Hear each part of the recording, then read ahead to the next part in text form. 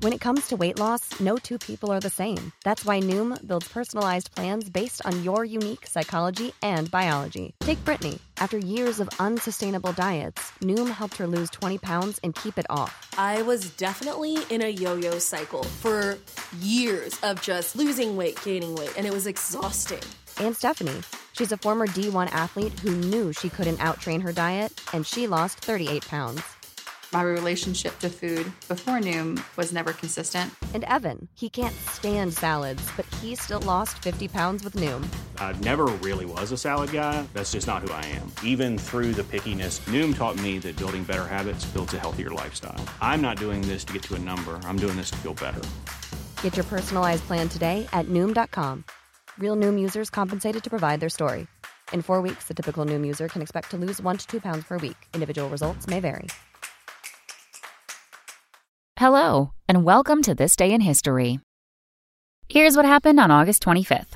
Paris. It's one of the world's most beautiful cities, and on this day in 1944, after 4 long years of Nazi occupation during World War II, it was finally liberated by combined French and American forces. The Germans signed a formal surrender that afternoon, and 2 days later, Free French General Charles de Gaulle led a joyous liberation march down the Champs-Élysées. Surprising fact, thankfully Paris survived the war mainly intact. General Dietrich von Choltitz, commander of the German garrison, defied an order by Adolf Hitler to blow up Paris's landmarks and burn the city to the ground before its liberation. Also on this day in history, in 1835, the American public fell for the Great Moon Hoax, a series of faked newspaper articles about life on the moon. And in 1939, The Wizard of Oz opened in theaters.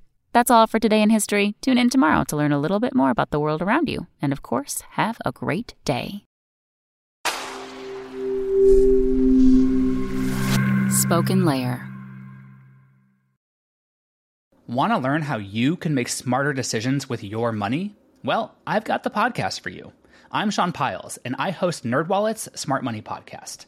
Our show features our team of nerds, personal finance experts in credit cards, banking, investing, and more.